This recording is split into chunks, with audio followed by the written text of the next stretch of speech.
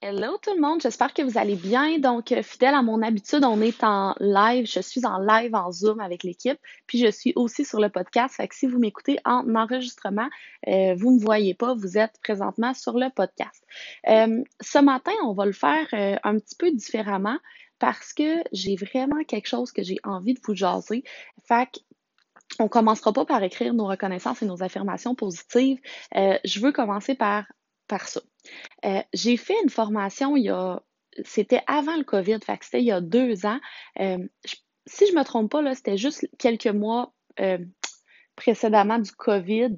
J'ai envie de dire que c'était autour de début mars ou février, avant le COVID.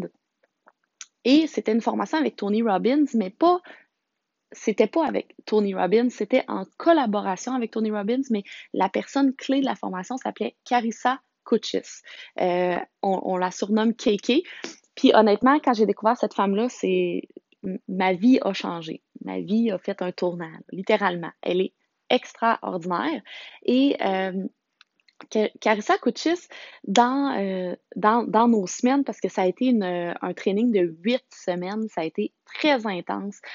Puis honnêtement, j'ai jamais participé autant à un training parce que le COVID a tombé au moment où on faisait ce training-là. Donc, on était confinés, on pouvait plus sortir.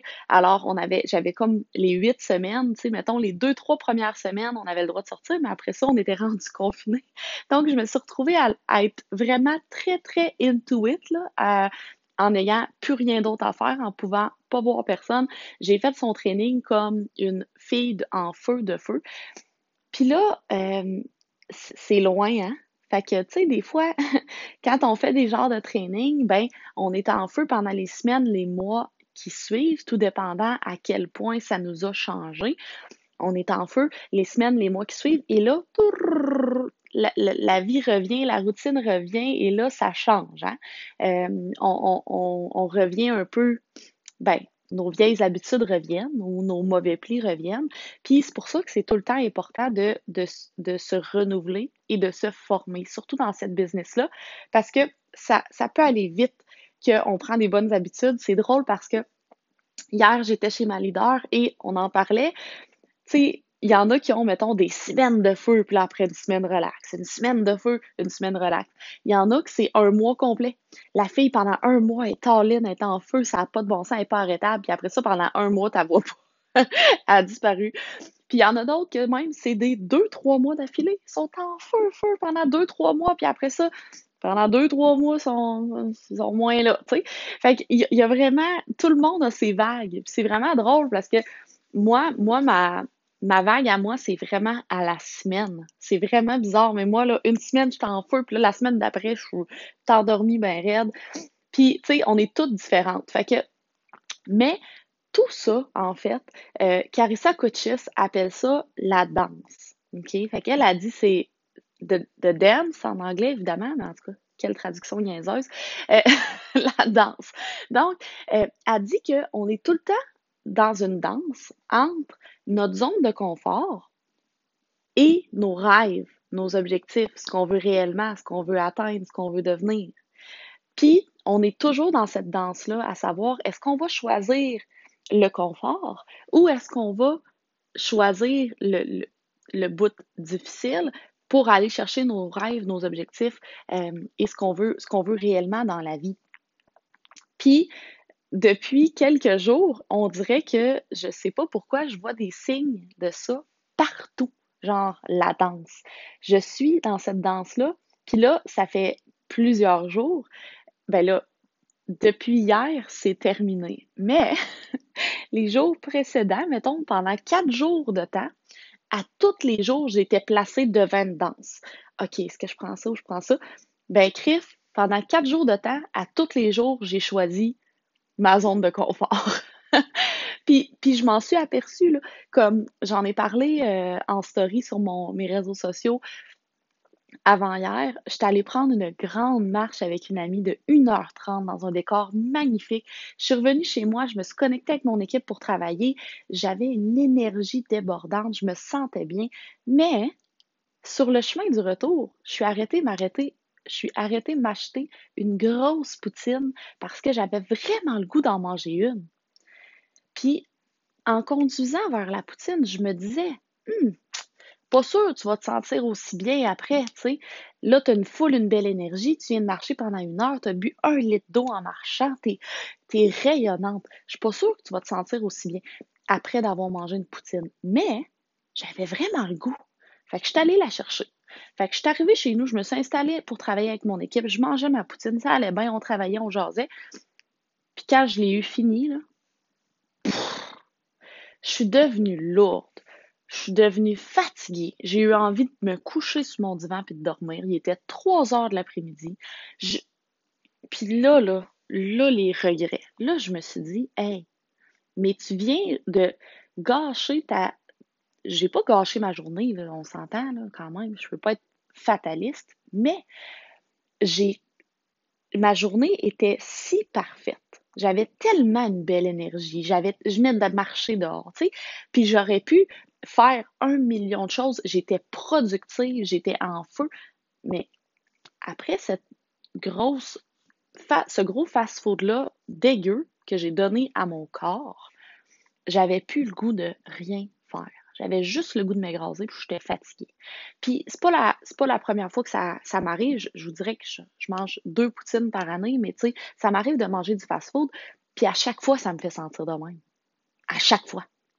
Puis là, je me dis, hey, pourquoi qu'à chaque fois que tu es dans la danse, de te dire, hey, je vais te chercher mon fast-food ou je me résigne à aller m'acheter quelque chose de santé à manger, mais je le sais que je vais me sentir bien mieux après. Ben, on choisit tout le temps la, la, c'était la zone de confort d'aller me chercher ma poutine. Là. Parce que, tu sais, quand tu as le goût de manger quelque chose, moi, j'avais le goût de manger ça. J'avais le goût de manger rien d'autre. Ok. J'avais l'impression que j'avais pas faim pour rien d'autre. Mais la vérité, c'est si j'avais pris le temps de me faire quelque chose d'autre à manger meilleur pour ma santé et sain pour mon corps, j'aurais bien mieux filé le reste de la journée. Puis j'aurais été bien plus contente après. Fait que c'est cette danse-là. Puis l'autre danse que je vis présentement, c'est me lever le matin. Je déteste me lever le matin. Et je vous parle pas de me lever à 4-5 heures du matin. Là. On parle ici de se lever, mettons, à 7 heures au lieu de 7h30. C'est pas la fin du monde. Mais je déteste ça, me lever le matin.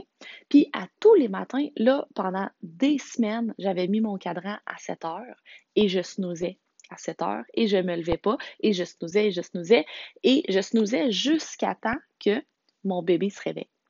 Parce que j'ai un bébé de 5 mois. Donc, je snoozais jusqu'à temps que le bébé se réveille et quand le bébé se réveille, ben, life goes on, la journée est commencée, et là, moi, il est trop tard là, pour faire mes petites affaires tout seul, tranquille. Là, c'est fini, là, commencer à travailler mes réseaux sociaux ou non, non, là, le bébé il est réveillé. Fait que c'est le biberon, c'est ci, c'est ça, puis là, il veut jouer, puis là, tu sais, oui, on est capable dans notre quotidien, je pense, avec un bébé à la maison, de travailler. C'est pas ça que je dis, je suis capable de travailler au courant de la journée.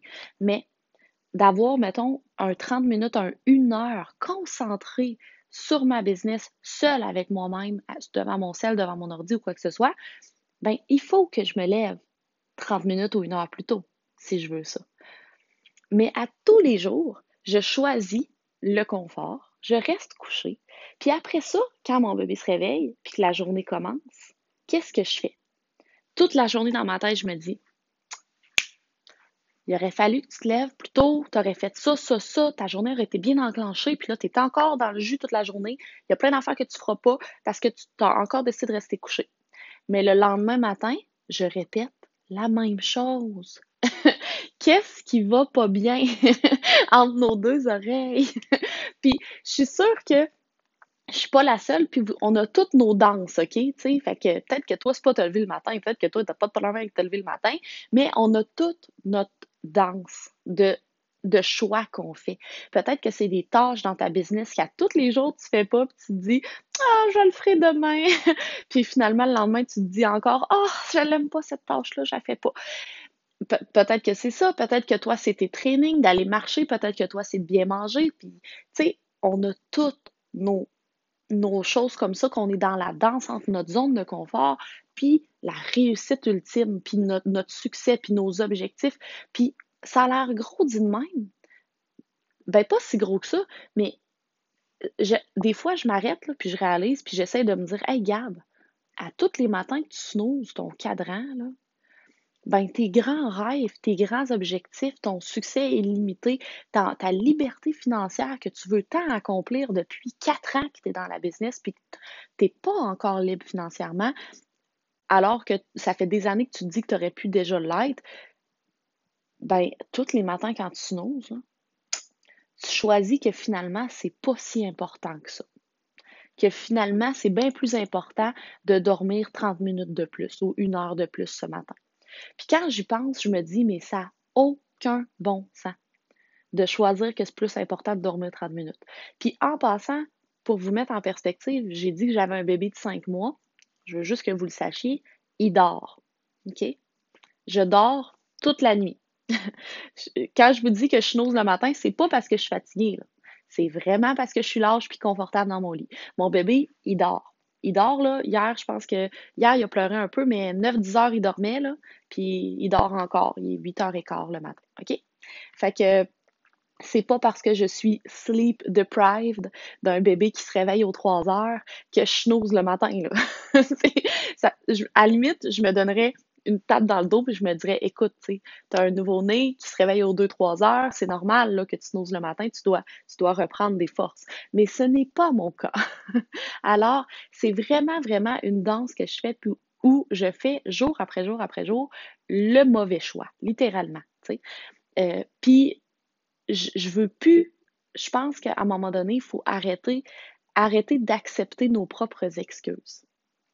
Parce qu'il y a plein, plein, plein, plein, plein de moments dans notre vie où on peut se donner, en anglais, ils disent give yourself grace, où on peut se donner, OK, tu sais, c'est correct, c'est normal avec ce que tu vis, OK, c'est ça, c'est normal, OK. Tu sais, j'ai accouché, mon bébé, le premier mois, il se réveillait aux 3 heures.